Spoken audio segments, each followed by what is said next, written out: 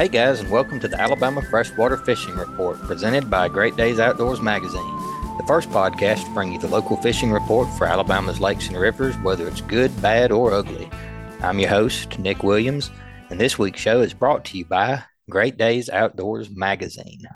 Are you frustrated by your typical hunting and fishing magazines? Are you tired of reading content meant for guys up north or in the Midwest? Don't get left behind following the guidance of guys who don't hunt and fish in your home state. Pick up a Great Days Outdoors magazine subscription and become a better Southern outdoorsman. Great Days Outdoors magazine can be found at your local Books A Million, Tractor Supply Company, Rural King, or you can save and buy online at greatdaysoutdoors.com. Alrighty, guys, welcome back to another episode of the Alabama Freshwater Fishing Report. We're starting to get into that weird transitionary time of year. We got some cold days, we got some warm days. Before you know it, we'll have spawn for bass, crappie. It's getting to be that time of the year. We're getting out of the winter doldrums. We got a lot of good topics coming up today. First up, though, we're going to be talking with Mike Del Visco, talking about some of the fishing seminars that are coming to our area. Mike, how you doing today, sir? Nick, I'm doing great. How are you? Man, I'm just sitting here with a cup of coffee. Just glad to be finally sitting down. I've had the past 2 mornings. I've been taking people out duck hunting. I'm kind of an impromptu guide here, and good to be off my feet for a little bit. So, how are you doing? I bet that cold weather's pretty good for duck hunting right now. Well, we did okay. It was a kind of a slow end of the season, not just how it is. You get late birds. They've been shot to pieces all year, but we done all right both days. We got on some birds, so. A little too cold for me to go fishing, so I'm just talking about fishing now for the next few weeks. Well, you know how it is. Talking about fishing is maybe even better than actually going fishing. So tell our listeners a little bit, for those. I know your name comes up in the bass fishing world. I know you've been doing this for a long time. I think I was just looking at your website and your bio said you'd been involved in the bass tournaments for 40 years. Is that right? Yeah, I actually fished my first Bassmaster Invitational when I was a senior in high school, and that was like 1982 or 3, something like that. So, 42 years. It'd been a long time, and I've done seminars quite a long time too as well. I think I got kind of thrown into it and ended up liking it pretty much, and speak at quite a few shows around the country. But it's nice going to be at East Tennessee Fishing Show here because it is kind of my backyard. I live literally 30 minutes away from the expo, so it's nice to, I've been traveling all year so far, and it's nice to not to have to travel for one of these shows. Ain't that the truth? Well, tell me a little bit about kind of the history of your involvement with the East Tennessee Fishing Show. How long you been doing that for? Yeah, so I've been, they've had, I think this is the 13th or 14th year. I'm not 100% sure, but it's right around there someplace. And the show used to be at a different building down there and closer to downtown Knoxville. And that was the first time that I had ever gone to that show. I was been sponsored by Phoenix Boats ever since day one. I guess it was probably 2008, 2009 when they premiered their boats, and they did it at that Tennessee show. And I got to know Sheila Bunch, who owns the show and runs the show. And I think that was one of her first couple of years that she ran it. And we just got to be friends. And, I wasn't actually living out here at the time. I was living in South Carolina. And she had come down to an event that I was doing at Douglas Lake here in East Tennessee. And we got talking, and that was the first year I think she had me do seminars at the show. And that role has grown to, doing seminars and actually working with a lot of the other guys that come in and do seminars too, because, just because I've been in the business so long and I know everybody. And it's progressed. And now I do a bunch of the media stuff and, do a lot of the TV segments and hits and podcasts like yourself, and, just a lot of different things with the show to, make it a little bit easier on her. And it's been about 10 years now. And I also host one of the unique things that Sheila does is she really, one of the biggest things I get from vendors walking around the show is, she really treats her vendors well. And a true aspect of that is she has a podcast called The Outdoor Showcase that actually features vendors and dealers and special guests and seminar guys that come to the East Tennessee show or the Alabama show. And I host that along with her, and we do a show every single week. And it's nothing but trying to promote, her vendors, her dealers, give them a little bit extra mileage out of, them coming to the show. It's a great thing. For sure. Yeah, I enjoyed it. I got to talk with Sheila earlier this month, and it really, I had never heard of the show. East Tennessee, I'm all the way down here on the Gulf Coast, so it's a ways for me to get to Knoxville. But I was really excited to hear that she was bringing that to Gadsden as well. I actually just got done going to a fly fishing convention up there, pretty town. The Black Creek, trout fishery that they have up there is unique. Try it on the Coosa River, and then the venue is a pretty cool place. So, are you going to be this year? Are you going to be at the East Tennessee show and the Alabama show, or are you just going to be at the Tennessee show coming up this weekend? No, I am at both shows. I do a lot of media at the Alabama show too. And last year was our first year for that show, and it went really, really well. It was an awesome show. Nobody really knew how well it was going to do, and I know that area pretty well from fishing there, the Coosa River and Neely Henry and some of the other lakes around, and I just didn't know there was an expo center there, and it's fairly recent, and it's a beautiful facility, and right there at the shores, right there at Coosa Landing, which makes it even better.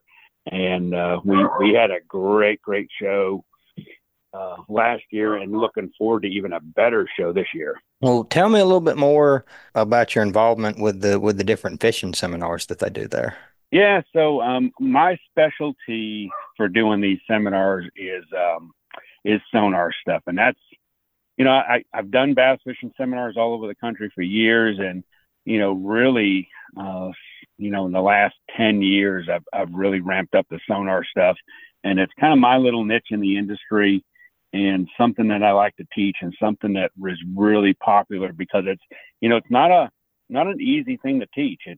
There's so much technology involved, and you have to kind of do it from an aspect of either somebody knows nothing about sonar, or people have a pretty good familiarity with it, and they want to learn more, or they're a little bit more advanced. So I try to cater a little bit to every one of those individuals that might come to see one of my seminars, and it's an all video based seminar, which is pretty cool too, because you need some visuals when you try to teach this stuff, and that's what I'll be doing actually all 4 days of the East Tennessee Fishing Show. But the nice thing about going to that show is it's not just bass fishing.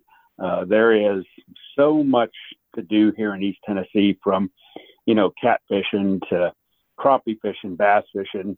There's even walleye and sauger, and an occasional muskie if you happen to get on one. But there's lots of stuff to catch. We've got seminars that cover every single species that you might want to catch here in East Tennessee. Yeah, there's definitely a lot of opportunities. I took my daughter to the aquarium there in Chattanooga, and I always enjoy going, and I always enjoy going through the exhibit and reading.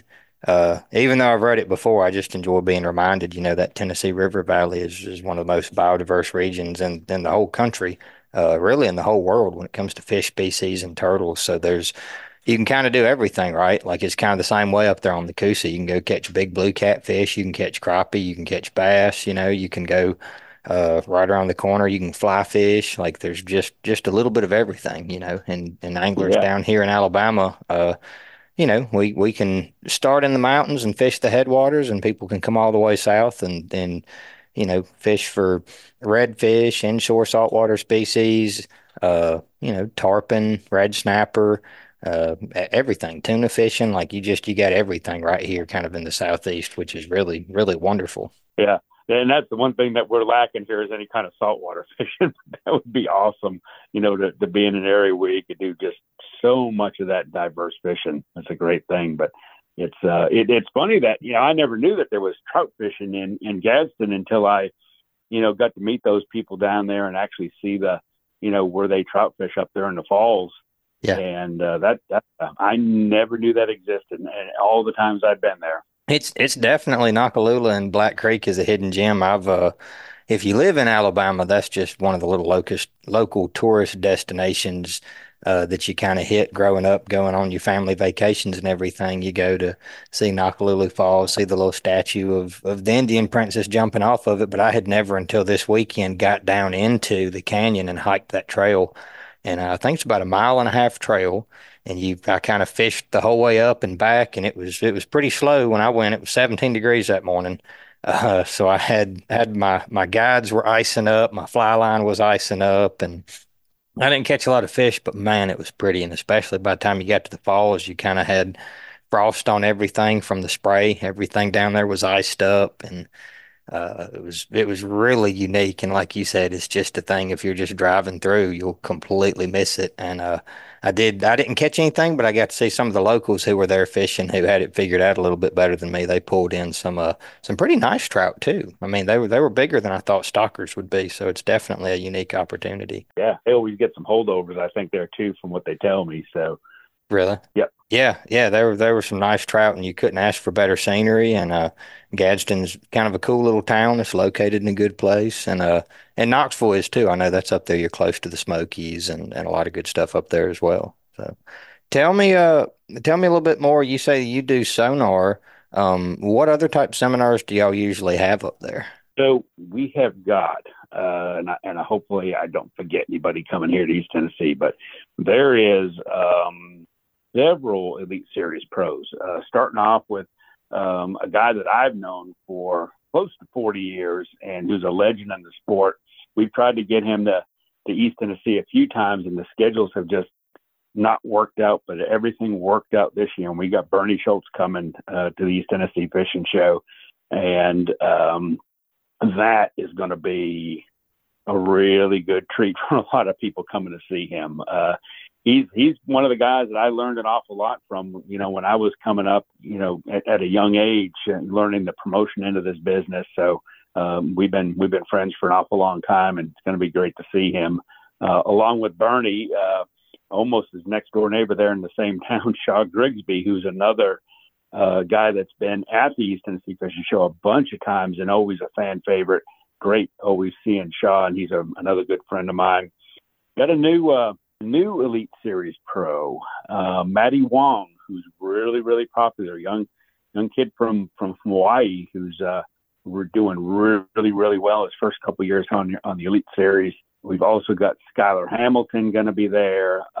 Another guy named Nick Kusis from Ontario, Canada, going to be talking about smallmouth coming all the way down from there. And then we've got some multi-species stuff. We've got Captain Jim Durham going to be talking about striper and walleye fishing. And we've got Greg Matakasis going to be talking about kayak fishing, which is another crazy popular subject, especially at the East Tennessee Fishing Show. And Skylar Hamilton is going to be doing crappie fishing this year, something a little bit different. Skylar was a Elite Series pro for years and years, and he has just started a guide business here in East Tennessee. He got his captain's license, and he is specializing a lot of bass, but also going to be doing a lot of crappie stuff. So we've got him coming in doing crappie fishing. That definitely sounds like a full house. Tell me a little bit as a teacher giving these seminars, what if somebody's going to come up and make either the East Tennessee Fishing Show or the Alabama Fishing Show and they plan on sitting in on a seminar, what's your notes on how to be a good student? What would you advise people to do to make sure that they get the most out of these seminars? Yeah, I would say bring a notebook and write a lot of stuff down. The kind of the unique thing with our show is that we do not have a bass tank at our show.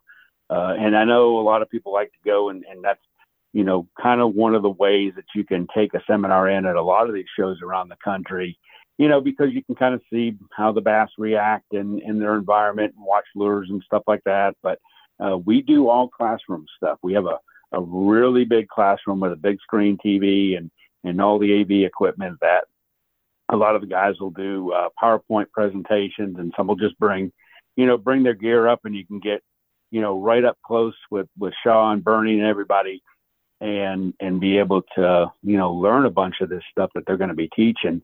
and the room is kind of set up in an oval so that no matter where you're sitting, you can see things really good too.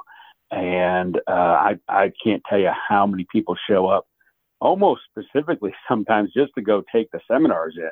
You see them year in, year out.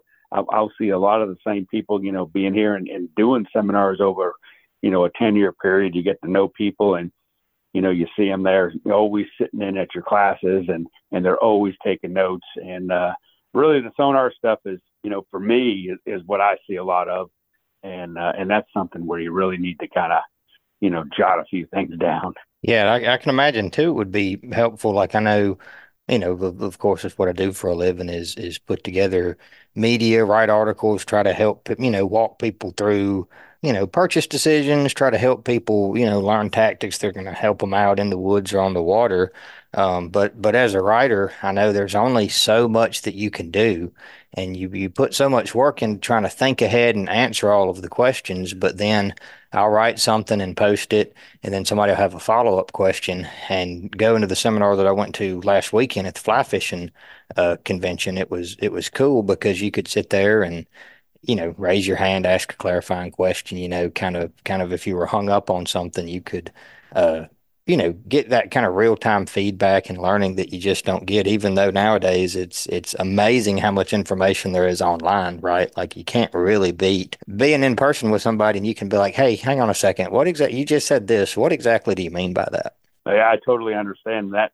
I think, in being up close and personal as opposed to, watching somebody, 20 foot up in the air on a bass tank, you really can't see sometimes if they're tying knots or how they, different baits that they've got. You've always got to kind of get with them when they're done so you can kind of see their tackle and see what they've done. But, here in this atmosphere, I mean, you're right there, center stage, right there in front of all the action. Yeah, it sounds like an awesome opportunity, and I know the vendors are always cool. It's always cool to go see the new gear, but the new information I think is what really sets people up for success. Learn a new thing, learn how to use all that new snazzy gear.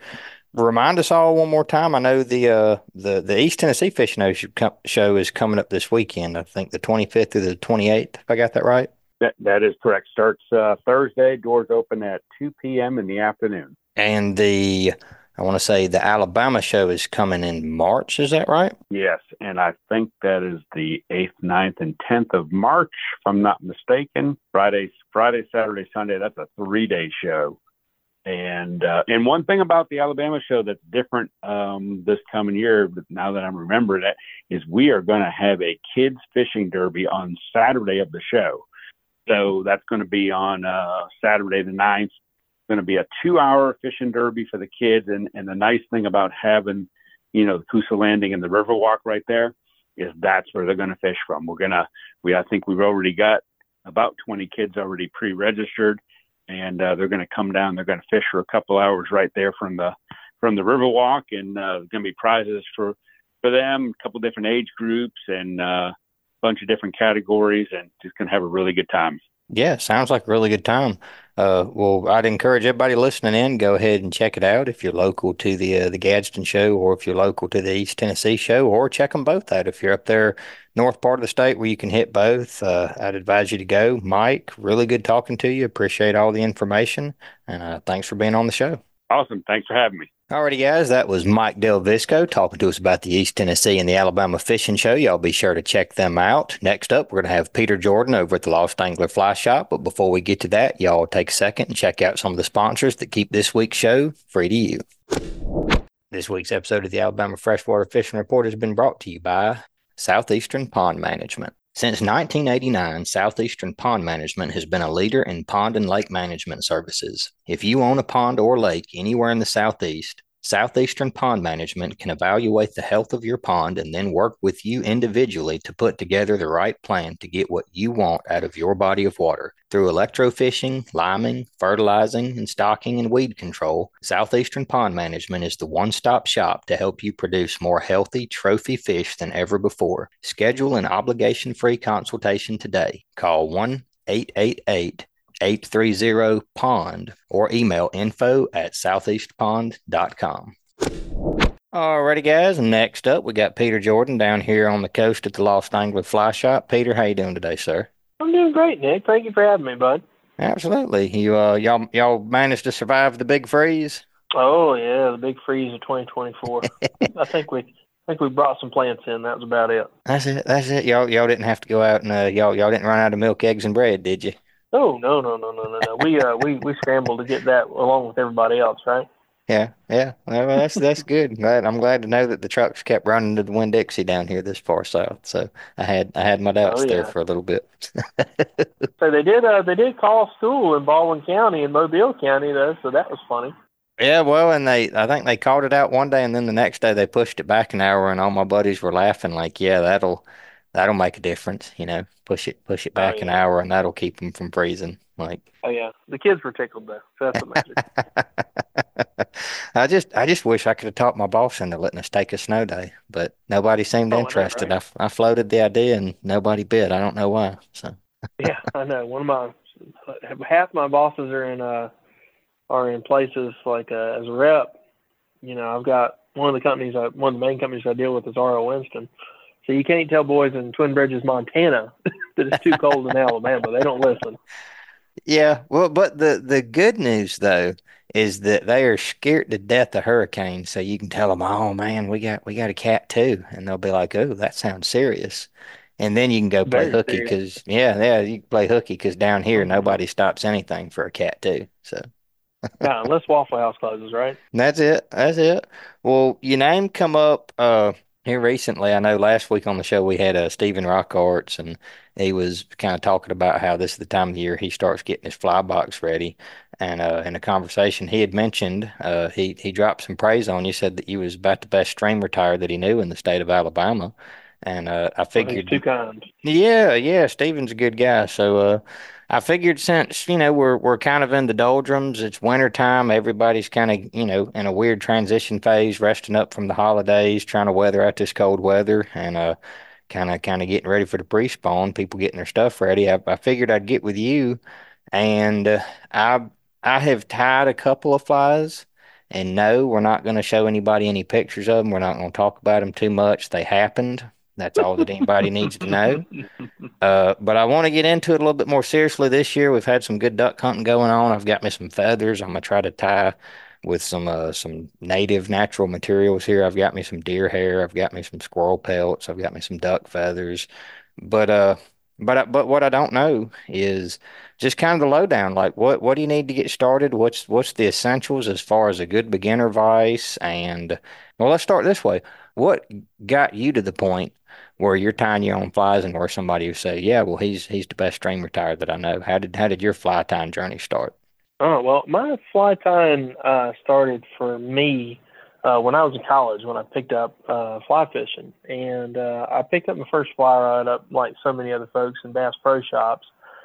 And I grabbed a handful of flies while I was there. And I was just not satisfied with the way they swam, with what they did, or any of that kind of stuff.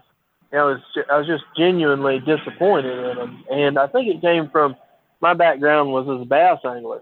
So one of my favorite soft plastics to throw was a Zoom fluke. It just works stupendously well everywhere. And my first goal was to tie a fly that would have that side to side action and would be weedless. And I went through a ton of iterations on trying to make it weedless, and finally settled on some stuff that works pretty well today, I think.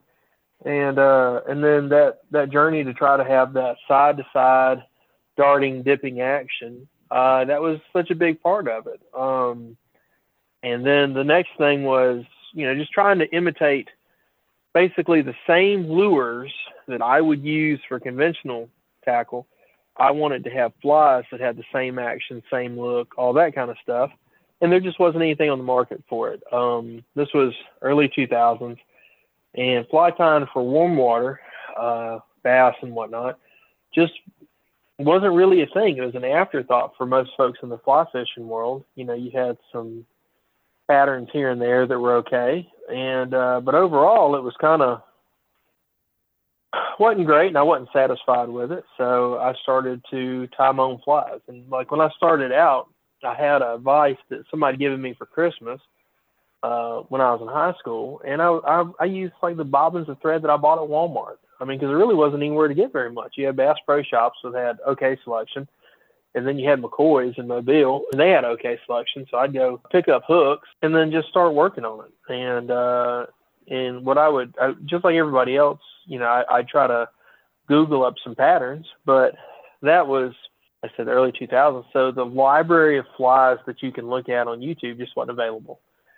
And so it came down to just trying a lot of different materials, how to do it, how to get in action, what's going to achieve the action I want. And I kind of came to the conclusion that I was trying to engineer a fly more than I was trying to tie a fly. And it took a good long while to get to where, I was super happy with it. But at the end of the day, I think I tied my first deceiver pattern within a day or so of just Googling what I wanted. And I remember taking it down to Dolphin Island and going fishing dock lights and smoking a bunch of trout underneath the dock lights. And I was like, oh, this is it, man. This is it. They don't have anything that's just like this. Because I'd just like every other bass angler, I'd go down to the water and I'd be fishing. I go, man, if I had a lure that just looked like this, I'd have tore them up today. And inevitably, there's never that special lure. So tying your own flies allows you to always have the perfect lure for the situation. So that's how I got started. That's kind of, I like that, what you're saying. Like if I had something that looked just like this, so the creek behind my house growing up, weed shiners. I mean, it's full of small weed shiners, and they're not much bigger than a crappie minnow, and they're very distinctive, like olive green up on the back, black stripe, silver underbelly. And back when I was live bait fishing, you could go down there, and if you caught them weed shiners, you could tear bass up. They wouldn't look at it twice. They'd been eating that the whole life, and if they saw them, they would eat them. And if you went down there with shiners that you bought at the bait shop down the road, or night crawlers or whatever, they didn't know what it was. Yeah. It was super clear water, and the folks in the neighborhood where I grew up, they fished a lot, and Lord help you if you was sitting there running, a shad rap or something in there, or a fluke like you're talking about, like it was twice the size of any of the bait that they'd seen their whole lives growing up. Like it was bigger than their forage. So that's been something that's been on my mind since I started fly fishing. Is like, man, if I tied just a teeny tiny little streamer, and if I could get those colors right, like I could finally have a lure that looked exactly like that. So what do you recommend to people now? I know it's way different. Like you talked about how there wasn't, much on YouTube and on the internet back in the day, and now like fly fishing blew up, warm water fly fishing got a little bit more trendy, and now you could lose a week scrolling through YouTube and looking at fly tying recipes, and it's just come a long way. But I guess you said that you tied a deceiver kind of for your first fly. So what do you recommend for some first fly patterns? And then what's the gear that you need to get started? I know you can go as deep down that rabbit hole as you want to, but what would you consider to be the essentials, and what's a good starter fly for people? So I will say this. So one of my big things that I advise people to do is to start out with a really good quality vise. And it doesn't have to be a vise that's going to break the bank. You want a good rotary vise like a Renzetti Traveler or a Peak rotary vise. They're going to run you about $200. And I know you and I have had this conversation. You've stopped in my shop. I've had the same Peak vise for 15 years now, and it's still rolling strong. No issues whatsoever. When I'm on the road, I use a Renzetti because it's lighter. And these are both, nice, high-quality vices. And it's one of those things you buy once, you cry once. But if you buy a good vise, it's going to last you a lifetime. The next thing you want to do is there's some really great tying kits as far as having your scissors, your bobbin, bodkin, all that kind of stuff. Loon makes some great kits we carry at the shop. We carry some kits by New Phase. I generally recommend the ones from New Phase because they're less expensive. But just kind of remember there's certain things that are wear items. Your scissors, once you get through your kit, and you get like a year through those scissors, your kit scissors, they're going to be kind of shot, because you're not just cutting like natural materials like feathers or hair or whatever. You're going to end up tying synthetics, and it's really, really rough on your scissors. So you can upgrade that later on. But if you start with a good solid kit and you can upgrade the pieces as you need to, I would say you're probably out at with the vise and the kit that I recommend at our shop, you're out $270, and that is going to last you for essentially the rest of your life, and you're going to be in great shape. And it's something that's going to, how you talked about bringing in hunting and fishing, combining those together, having the wood duck feathers and the deer tails and the squirrel and all that. I mean, what I love about fly tying too is you can have that experience where it brings in your hunting and your fishing all in one go. And it really makes it really special, because now you've got bringing in your hunting into your fishing season, and you're bringing your fishing into your hunting season. And it just becomes a very holistic approach to enjoying the outdoors. And I think my favorite part about fly tying, though, is how you talked about seeing those little darters in that little creek. And that's the best part about fly tying. It does two things.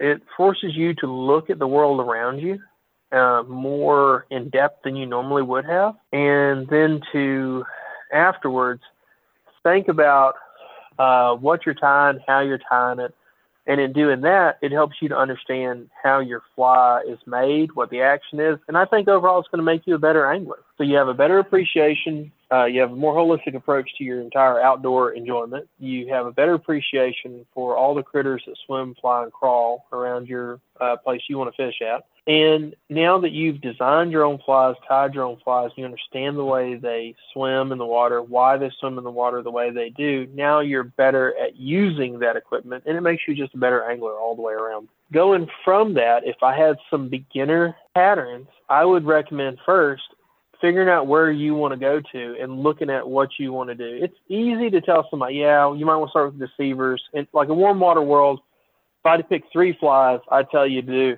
a clouser, a deceiver, and something like a stealth bomber, and those are all very Googleable flies. I've got tutorials for all those on the YouTube channel for Lost Angler, and there's a million other variations of them. The other thing that I would tell every new tyer is, it's your fly, bro. There is no rules. You tie it the way it makes you happy, and if it doesn't come out perfect, who cares? Those fish will eat it, even if it's not perfect. And it's up to your enjoyment how much you enjoy doing it. You can take it as far as you want to. You can have what people call guide flies, which are really effective flies that aren't fancy and, kind of when you look at them. Or you can, tie flies that are as beautiful and over the top as you want, so that you can have some that you're like, wow, this is awesome. And I have folks come in that feel more confident throwing guide flies, and you have people like me that fly tying is something I truly love, and so unless it's the best possible work I can produce, I don't want to throw it. And I'd rather lose 4 or 5 flies in a tree, but no, it's what made me happy to cast, and that's the big thing. This is just to remember that fly tying isn't going to save you money, but I tell you what, there is nothing more special than catching a fish on a fly you tied yourself. And when you combine that to, let's say you're talking about, you shot the animal, you clean the animal, you tan the hide, and then you tie flies with it, and then you caught fish with it. I mean, that's a grand slam. You knock that out of the park. It's extremely fun. But if I was going to do warm water flies, I would say a clouser, Bob Clouser's Deep Minnow, Lefty's Deceiver, and Kit Edmonds Stealth Bomber. And with those 3 flies, I don't see any reason you couldn't catch every fish in the state of Alabama. And then if I was going to look at it from a saltwater perspective, I would do and you could definitely throw a woolly booger in there too. So you could definitely throw a woolly booger in there, and that'll work great for brim and everything else. So for saltwater, I would probably do, again, a deceiver, a clouser. I would do something really simple like a squimp and probably a gurgler. And I would say with those 4 flies, you catch anything in saltwater in the northern Gulf Coast. I'd say it would a whole lot of certainty, actually. You don't have to stress too much about it. You just want to get into it and get started. And that's the biggest thing, is just get started into it. And then you can go through all the different subtle nuances of, if I want my fly to slide back and forth in the water, if I want it to hop and bounce and the whole 9 yards, then you can definitely go into that and figure out the different features of it. But the important thing is just getting started. And I recommend that folks, when they're buying their materials, they sit down with an idea of the flies that they want to tie and the colors that they want to try to go for. And they try to have materials that'll work across the board for a lot of it. So like if I think of a woolly booger, right? And then I think of a deceiver, and then I think of a clouser, and then I think of a stealth bomber. Well, all except for a couple things, it's all the same materials. It's all hackle, it's all deer hair. You got some weighted eyes, and the hooks may change a little bit, and some chenille and a little bit of flash. Right now, that's it. That's all you need to tie all of those flies and make them extremely effective. And then you can go spread out from different colors from there. I like it. Well, Peter, that's a really good place, I think, for people to start.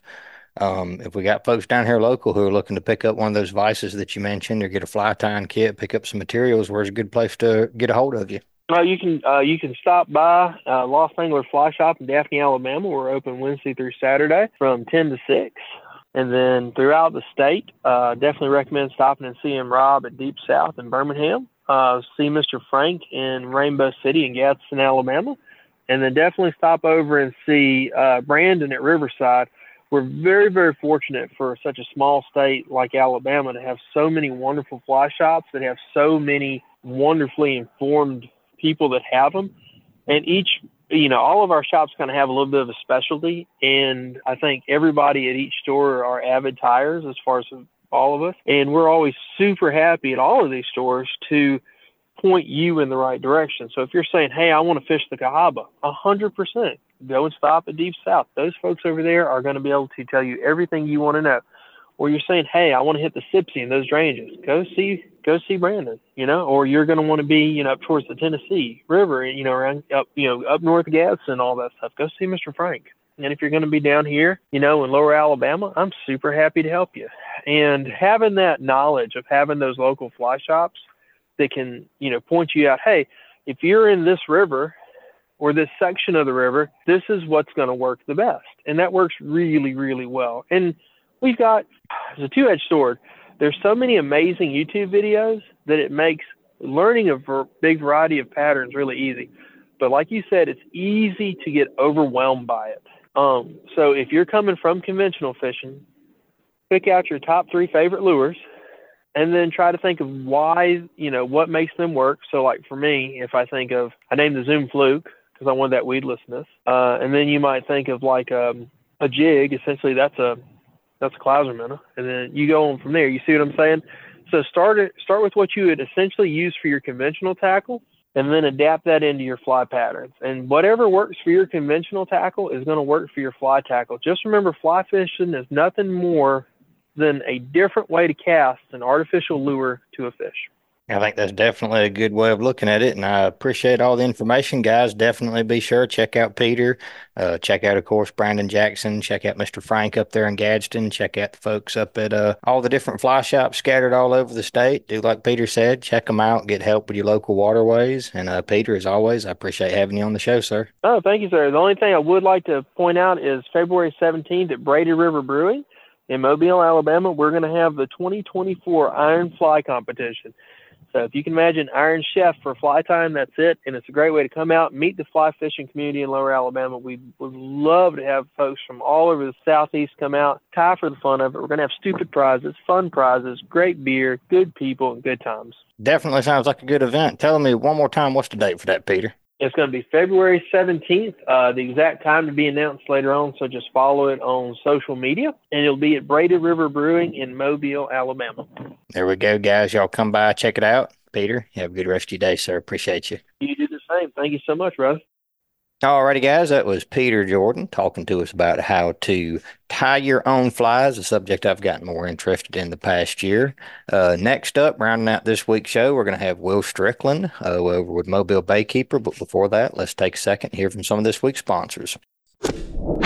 This week's episode of the Alabama Freshwater Fishing Report has been brought to you by L&M Marine. L&M Marine has something for everyone, from small hunting boats to pontoon boats, to bigger bay boat and offshore hybrids. L&M Marine LLC prides itself on its customer service and knows how important it is to be taken care of and to have someone you can trust. They are locally owned and regularly support the surrounding community. L&M Marine provides superior customer service and has an entire team that consists of professional sales members, finance experts, service technicians, and a knowledgeable parts and accessories staff to fully support you. Go visit their friendly, reliable, and experienced staff today. L&M Marine is located 6 miles north of I-10 at 34600 Highway 59 in Stapleton, Alabama. You can also reach them by phone at 251-937-1380. Also brought to you by Killer Doc. Most fishermen clean their fish on something like an unsightly old wooden table or the top of a cooler, somewhere that's not comfortable, not sanitary, and not attractive. Killer Doc makes the greatest fish cleaning stations known to mankind. They are built from marine-grade aluminum and ceramic coated to protect them from the harsh salt environment. Killer Doc makes tables and canopies at several different sizes, so whatever you need on your dock, deck, or patio, they have a fish cleaning station for you. Check out killerdoc.com to see more. Alrighty, guys, we're back. This time we're talking with the executive director of Mobile Bay Keepers, Will Strickland. Will, how you doing today, sir? Doing all right. I'm a little sleepy after our morning adventures, but it's been a great day. It was definitely a great day outdoors this morning. We had a good old time. With folks listening in. Me and Will, we're kind of hunting buddies. We snuck away. We played a little bit of hooky this Tuesday morning and shot some ducks this morning. It was a good time. Y'all may remember we had last summer we had several of the waterkeeper organizations here on the show. Will heads up my local waterkeeper organization, Mobile Bay Keepers. They're here to help us kind of take care of the waterways that we fish and that some of our contributors like Dip McMillan fish. Will sits here and he kind of leads the charge, keeping everything clean, holding people accountable when he needs to, helping to educate people. Does a whole lot for the community. Last time we talked, I think I talked with not you, it was Cade Kistler, and he actually That's right. he did the recording. He was actually out on y'all's patrol boat, so he was actually working for a living. Uh, not playing hooky shooting ducks. He was hard at work. But tell me what y'all been doing since then.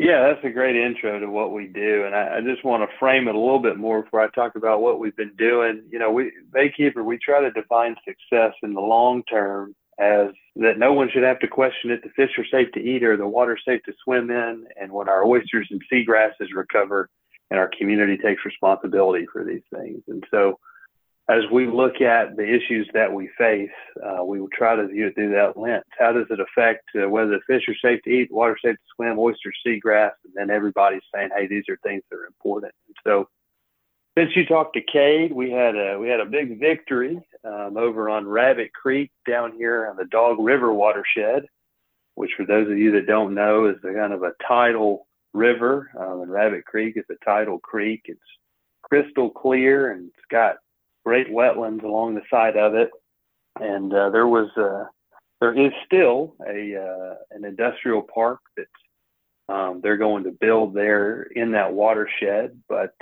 because our members raised their voices, we were able to secure over 100 acres of pristine wetlands that are be placed in a conservation easement, and it'll protect that stream side, super important filtering water body there. And so the development will go on, but that Rabbit Creek will continue pretty much as we know it. It won't be muddied up, and will, it'll still be a beautiful place to visit. The saga of the coal ash continues, and we're awaiting some more news from the EPA, which is the Federal Environmental Protection Agency. But they've said that they're going to take action at the coal ash pond up at Plant Berry, which sits along the side of the Mobile River and is leaking arsenic into the Mobile River. And I don't know about y'all, but arsenic sounds like something I don't really want in my waterways or my fish. So the EPA is going to take some action there, they've said, and they also said that if our state doesn't stop issuing permits for things like this, that they're going to deny their permitting privileges. So we await that good news when that starts to move next. And then we've also gotten the oyster gardening game. So we've grown about 30,000 oysters over the last year, and we've recently have harvested or are harvesting them, and then we're placing them on a restoration reef. So we're growing these oysters to maturity and then putting them out on reefs so that we can have those oyster reefs that hold fish and other sea life, but also filter water and provide all kind of benefits for our ecosystem. So we've been up to a lot. Those are three of the things I figure folks would be most interested in, though. Yeah, for sure. I think that's something that I know I can't get enough of pretty little creeks and clean water and good old Mobile Bay oysters. I'm a big fan of all that. Most of our listeners are. That's all good news. Good to hear good news from you guys. Glad to hear y'all been busy making a positive change. Uh, I'll let you go ahead too. I like this podcast because I get to mix a little business and pleasure. I get to talk about the fishing reports with people. Uh, this is not a fishing report, but we do sneak in a little duck hunting in here. Most guys here, they do a little bit of duck hunting on the side. So I'll get you real quick. Give us the Mobile Tensile duck hunting report. Give us the report as we close out the old 2023-2024 season. Yeah, well, the best thing to report is I had a great guide this morning, and anything that I'm going to report to everybody will be something that he told me probably. But yeah, Nick and I got up early and went out there, and there's a little bit less water than last time we were out there for sure, and I think down from even recently. But we snuck up in a little hole and tried to get some wood ducks to come in on us. They didn't want to decoy up, so we had to take the passing shots, which got lucky a couple times. But the big news, and I'm gonna have to snitch on my dog. She's right here next to me in the office. But Lily, she's a year-old Boykin Spaniel, and man, I've worked my tail off training her to be the perfect retriever. And so she was excited to be out in the woods today. It was her first hunt where she got any action, and Nick, you saw it. She ran up to those ducks and sniffed them and said, "No, I don't believe I want any part of that." So we got some work to do on the retrieving front. Young dog, but man, she's sitting here asleep now because she's worn out. I bet she is. Well, yeah, I measured it when we got done walking. It was about 2.5 miles in and 2.5 miles back. So we definitely it was not my prettiest hunt. Birds are kind of pressured down here. People been shooting them up all year, and we got on some birds, but I definitely that was not a good morning for decoying birds, and I was happy once you started shooting and started hitting some of them that was kind of checking us out a little bit, buzzing that little hole. So you made some good shots. It was good to watch some good shooting, good to get out there, enjoy a cup of coffee, have some good conversation, and watch somebody who could actually shoot birds because I cannot. But I got to say, like the ideal combination would be next time we'll let you shoot them and we'll let Amos go get them. There you go. Amos is a regular contributor to the podcast, huh? We'll let both of them hunt, and he can show Lily how it's done. He'll show her what to do. He's an old expert. He knows exactly what to do once ducks hit the water, and he'd be happy. He lives to show people what you do once ducks hit the water. So no, it was a good time, and yeah, the water was definitely. Like I was telling you, walking over the bridge, it fluctuates so much down here on the bay. It's such a dynamic environment. Uh, we couldn't navigate under that bridge that we walked over this time last year. It's been almost a year to the day since we went, and we sat there and we floated Globe Creek, did a little bit of jump shooting, and it actually this segues, I think, well into our next talking point. So we were talking about flooded creeks and jump shooting ducks and other things you could do on creeks. And I think the conversation of limb lines come up, and we were talking about running limb lines and trot lines, and you just kind of asked me as we were floating down the creek, and you were like, "You ever look at the fish consumption advisories for the area?" Because I just got done talking about filling up totes full of catfish up there, and you're like, "You ever look at the fish consumption advisories?" And I was like, "Well, no, I don't guess I have really." And you were just like, "Oh, okay. Well, that's that information is out there." And I was like, "Well, dang it." I said, "Now I got to go." So I got home and I started looking it up, and I'd say not surprised. It made sense, but I was a little, just be frank, disappointed. Like we have some fish consumption advisories right here where I fish. And then it was definitely something that kind of changed the way that I consume fish here. And I was glad to know because it was right before my wife ended up pregnant with my daughter. So I really felt like I got lucky, just randomly out there hunting with somebody who brought it up and made me look at it and decide, man, maybe I need to maybe we need to slow our roll with these fish fries, while my wife is sitting here pregnant with my daughter since, we've got a mercury consumption advisory. So I think that's something that is very relevant to our audience. So tell me more about that. What can you tell me about the fish consumption advisories for the area? Yeah, well, our state tests all over. They catch fish, and it's a combination of different agencies together. So you have Department of Conservation and Natural Resources. They're collecting the fish. You got the Department of Public Health, which are testing the fish, and then you have the Department of Environmental Management, which has a role in the decision of issuing advisories, and then letting the public know about where there's advisories. And so it's not uncommon for me to ask people, hey, have you ever looked at the advisories in your area? And, to be honest with you, I didn't know about fish consumption advisories. When I was a kid, I grew up in Tuscaloosa. We fished the Black Warrior, but I do remember my grandfather, we wouldn't eat our catch on the Black Warrior often. When he grew up, that river was particularly polluted, at least in his mind. And so he says probably not a very good idea for us to eat whatever's in these fish. And I just thought that's how it was done.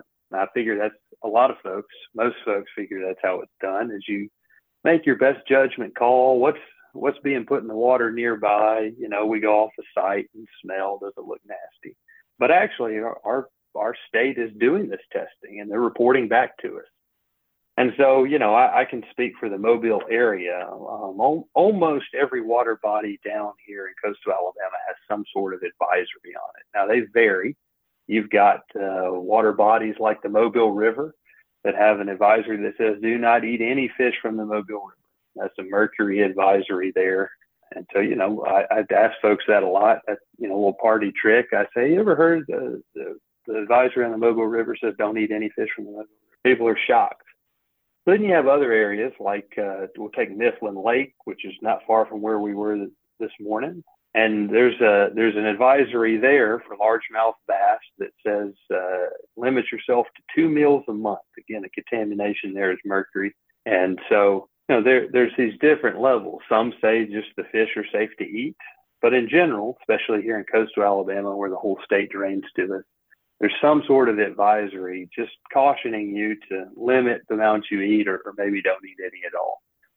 One thing I want to say about that, from my perspective, like I asked you when we were hunting that day, I don't like to say, hey, you shouldn't be eating that fish, because I think everybody's got to make their own choice, right? But if our state's doing the testing, we ought to know about it. And I think that's the next part of it that we're trying to do something about that, where more folks will know if their catch is safe to eat or not. Yeah, that was definitely, you did not jump on me and say, oh, I wouldn't eat those fish. You don't need to eat those fish. You kind of encouraged me to do my own homework, and I did the homework. And I got to say, I like to think I'm a fairly literate, internet savvy person. But it was finding the information was more than just a quick Google search. It kind of took a little bit to find that report, and then once you had the report, you had to kind of it was one of those documents where you had to read the section on how to read the report, how to find your area, and it was frustrating. It wasn't something you could just pull up a tab on your phone and 30 seconds later be like, okay, got it, don't eat catfish. I mean, it took some digging, and then I had to go do that. I've had to do that several times fishing throughout the state, like fishing up on a Right.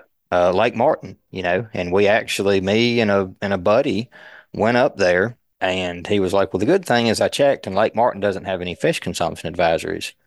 And I was like, really? He said, yeah. He said it's clean. I'm like, I don't know. It seemed weird to me, so I started digging, and the way that they had it laid out, if I hadn't known, there was an advisory there for El Cache Creek. And that's where we were staying that weekend. Where we were fishing Mm-hmm. was where El Cache dumps into Lake Martin. So I think it's great that we do the testing, but there's kind of something to me that's to be desired about how that's reported and how that's made available to the public. And we've talked some in the past with Justin up there at the Coosa River Keepers. Y'all have been kind of working towards for a couple of years trying to get that information made available. Am I right? Absolutely. Well, if you want this information, you have two options. You can do what you did, and here I'll describe it to the listeners. All you have to do, you visit the Alabama Department of Public Health homepage. You click Who We Are, and you click View All. Under the About Us tab, you can either scroll down or you can click on the T's. It take you down to the T's on the menu. Click Toxicology, scroll down some more. You click on Fish Consumption Advisories. Under the Resources section there, you click on 2023 Fish Consumption Advisory Guidelines. That'll take you to 38-page PDF with all the advisories listed. You just got to find your water body and figure out in their table what's going on. So you can do that. Or got a couple more options, and this is from the Water Keepers Alabama. You can visit the alshoreact.com. So that's alshoreact.com. And we have a map right there, and you can scroll right into your water body and click on the fish. It's color coded, and it'll tell you right there. I just pulled up Elkahatchee Creek on Tallapoosa County, and the advisor says, do not eat any fish from that water body. Contamination is mercury. If you're out on the water, though, and you want to make a call to figure it out, maybe you don't have good internet, but you can make a call. You call 844-219-7475, and somebody will pick up and they'll tell you what's going on where you are. And if you don't speak English and you need it in Spanish, there's a Spanish option on that hotline as well. Yeah, that's definitely, the hotline would be easier. Especially I do a lot of traveling and trying to sort through that document. You're not kidding when you say it's 38 pages, and it's just for my area too. The thing is, like it's not like there's just a general advisory for the Mobile Tensas Delta where I fish. I mean, I think there's 8 or 9 different advisories for different places, right? It varies. Like you mentioned, there's one advisory for Mifflin and a whole another advisory if you go 5 miles over and you're on the Mobile River. That's right. So you'll have multiple, most anglers will have multiple advisories, even if they're just fishing one body of water. You could be fishing one lake and you could have different levels of contamination in different parts of the lake or different parts of the river system. And I'm sure you can tell me more about how that happens, but you mentioned the Shore Act. Back up. I'm a little familiar with it. I've kind of kept my finger on the Shore Act, but for our listeners, can you give us just kind of a broad level view of what that is? Absolutely. So the Shore Act is a piece of legislation that we worked on last year. We didn't quite get it passed. It's not quite law, so we're giving it a go this year. And essentially what it's going to do is make it a law that we make it easier for anglers to know if their catch is safe to eat. And so I hope people enjoyed my comedy routine with describing how you pull up a 38-page PDF. But what's even easier than our hotline is this law would require signs at every public boat ramp in the state that have a picture of the fish and the listed advisory next to it. So there's no guesswork. You're launching your boat. You can look on there and see a largemouth bass and how often you should eat it, or if you should eat it at all. That's the main part of it. It'll also give you access to this information on your fishing license, and it will create a legislative task force. So there'll be people in charge of overseeing the program and making improvements along the way.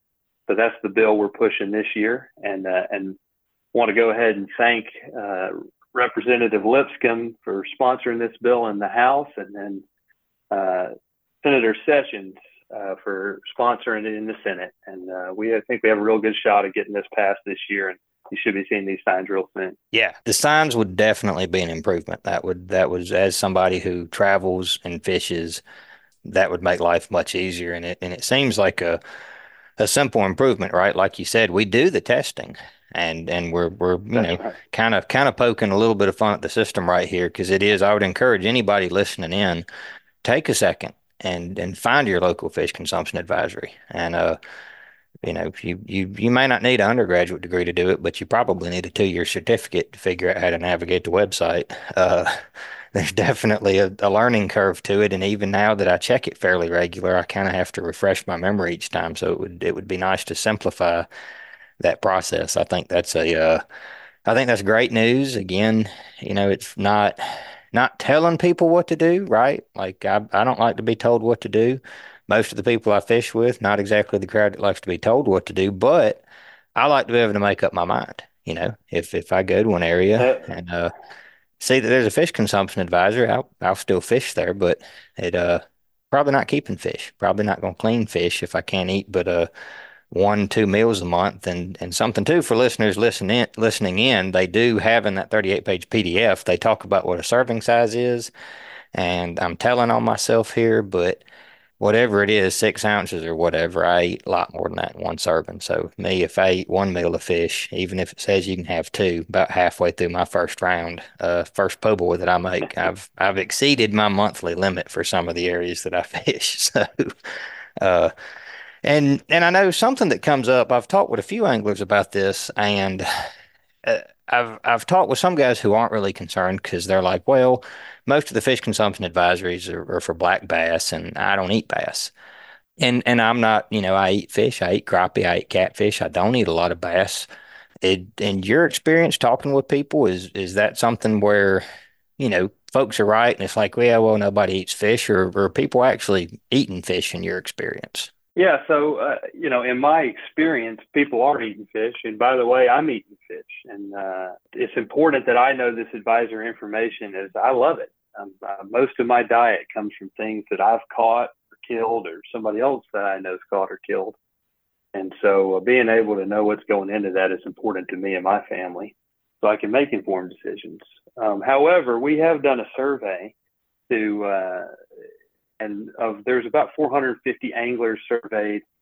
And of them, it was over 90% say that they regularly eat fish. Now, I know you've recently gotten to fly fishing, and so maybe our fly anglers aren't out there keeping and eating a bunch of their fish, but about 90% of anglers interviewed for this said that they're regularly eating fish from our waterways. So I'm encouraged by that because it shows folks are participating with our resource.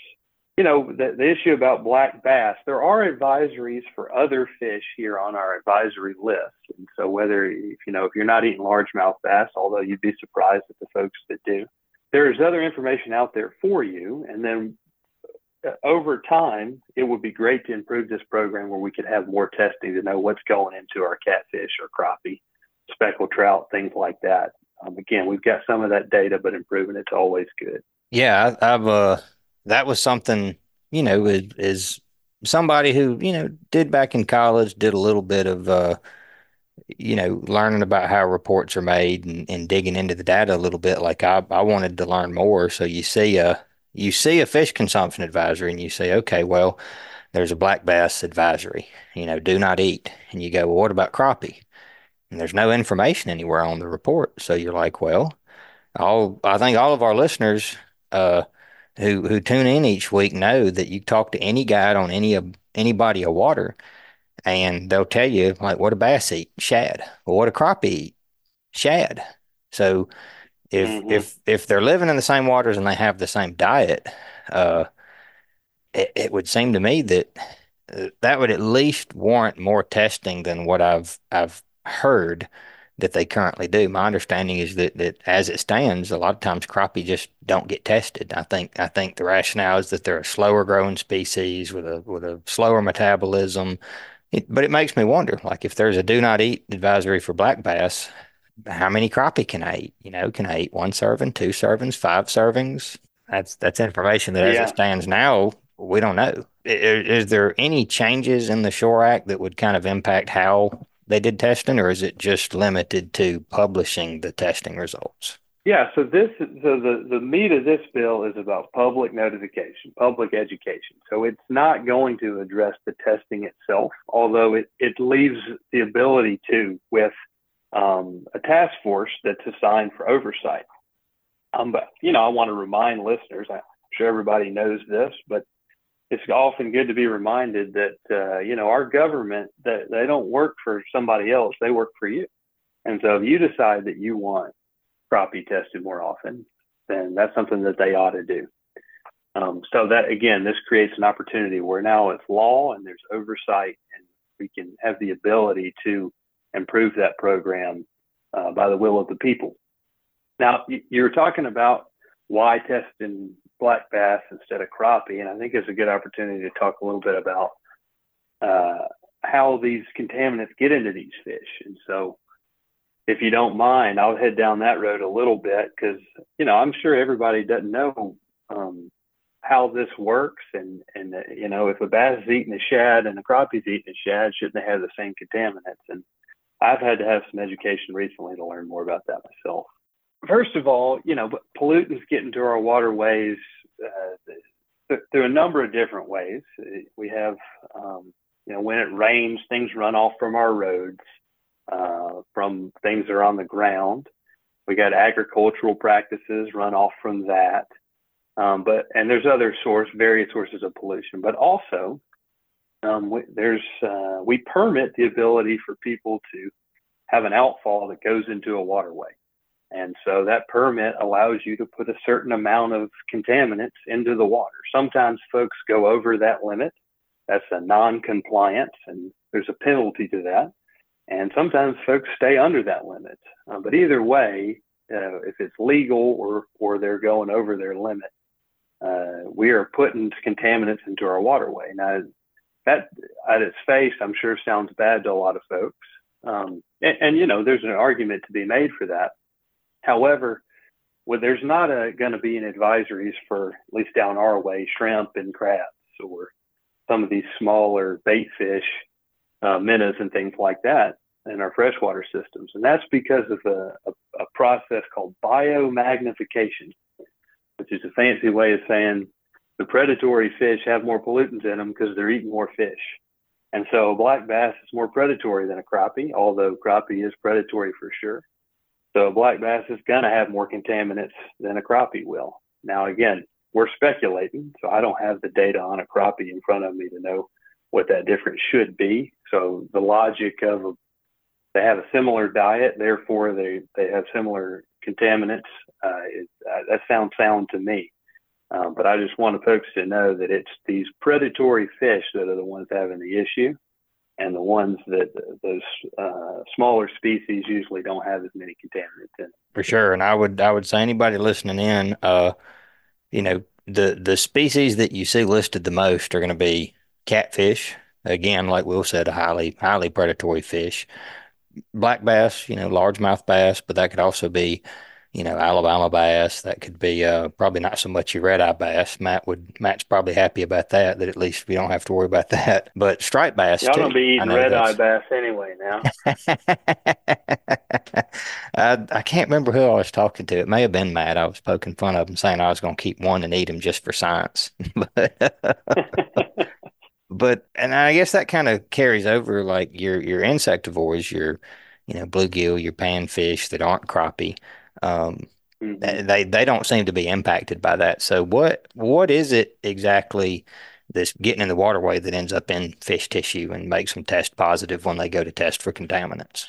Yeah, there's a few contaminants that they do test for. I won't list all of them, but before I get started, I'll just say there's a long list of contaminants that could be in your fish. These are things that we aren't testing for, things that we know are in the water. And then there's also things that we don't know are in the water that we're certainly not tested for because we don't even know that they're being put in there. I didn't want to get started with that, but the three main things that we see here in our state that there have advisories on. First is mercury, and nearly all fish and shellfish have some trace of mercury, no matter what body of water they come from. Reason for that, number one, is that it's now in our atmosphere. It's in our rainwater. So when you burn certain fossil fuels, coal, things like that, mercury gets in the atmosphere and it comes down, and it gets in all of our water and very difficult to get out. So it's not necessarily coming from something that happens in Birmingham. It could be something happening halfway across the world. So that, that's a human input, but it affects all of us here. But of course, we do our fair share of putting mercury into our waterways here in our state. And then there's just a naturally occurring mercury in the geology as well. Although that's a smaller percentage of what we see, I do think it's fair that people know that mercury exists in our geology. It comes into our waterways through natural processes.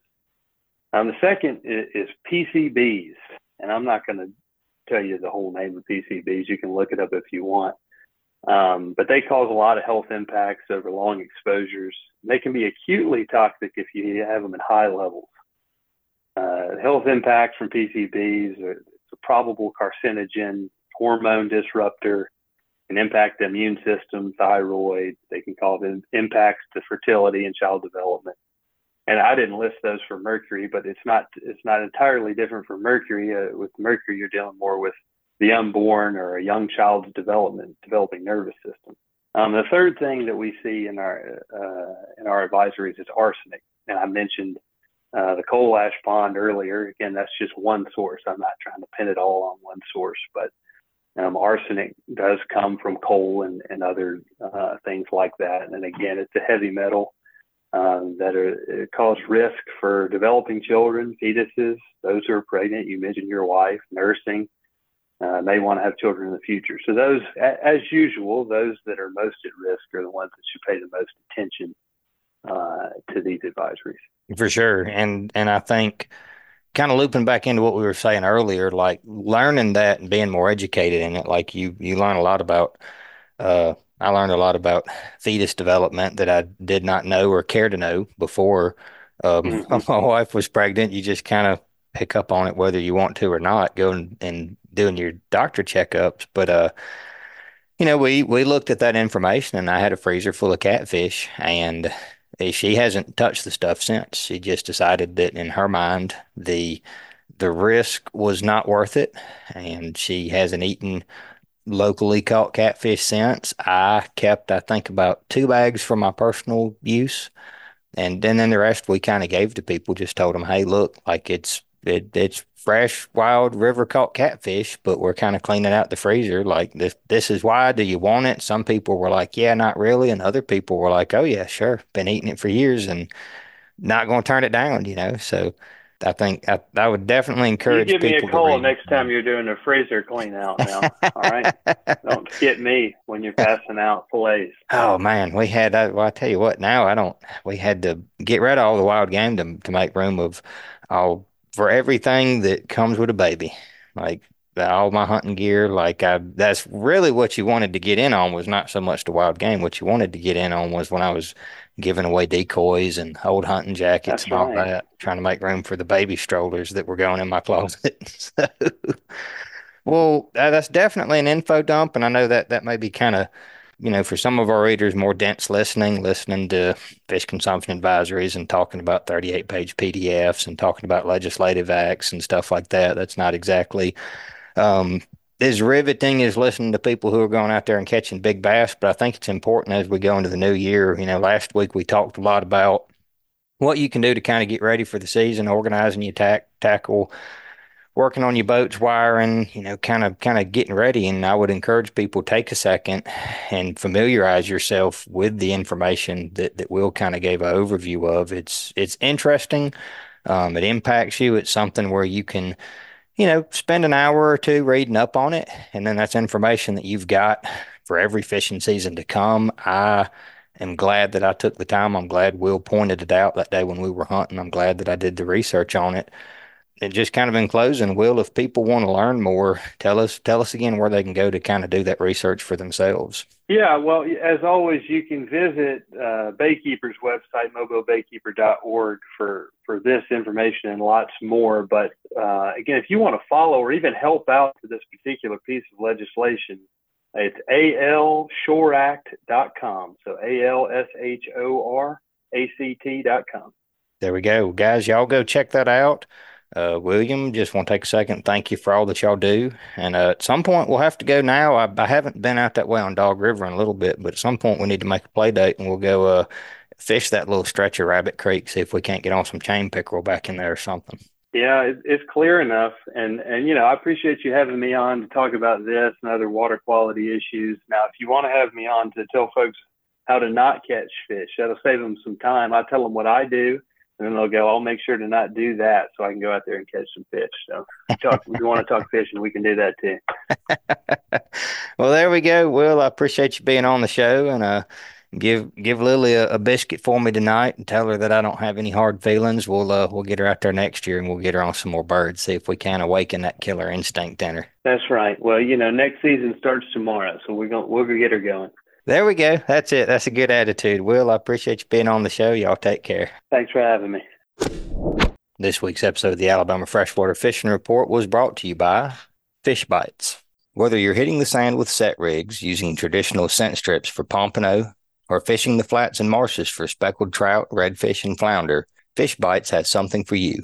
Family owned and operated in St. Augustine, Florida, they pride themselves on making reliably consistent fishing products for anglers of all ages all around the world. Fish Bites baits and lures are made with pride in the Sunshine State here in USA. Check out the full line of scented saltwater and freshwater baits at fishbites.com.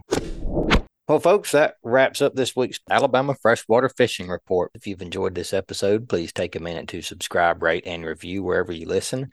If you'd like for us to email you the podcast, just text fishing to 314-665-1767. Again, just text the word fishing to 314-665-1767. Subscribe to our email list and we'll send you the new show each week. This week's episode of the Alabama Freshwater Fishing Report has been brought to you by Dixie Supply and Baker Metal Works manufacture a variety of metal roofing systems to meet your needs. Whether you're putting a new roof on your home or sheeting a commercial building, they have you covered. Dixie Supply and Baker Metal Works, your metal roofing headquarters. Also brought to you by Mallard Bay. Book your next guided hunting or fishing trip with thoroughly vetted guides or charters. Plan trips, buy gear, go experience. MallardBay.com. Also brought to you by Hilton's Real-Time Navigator, bringing you the highest quality online satellite fishing charts since 2004. Your source for sea temps, allometry, currents, and watercolor at hiltonsoffshore.com.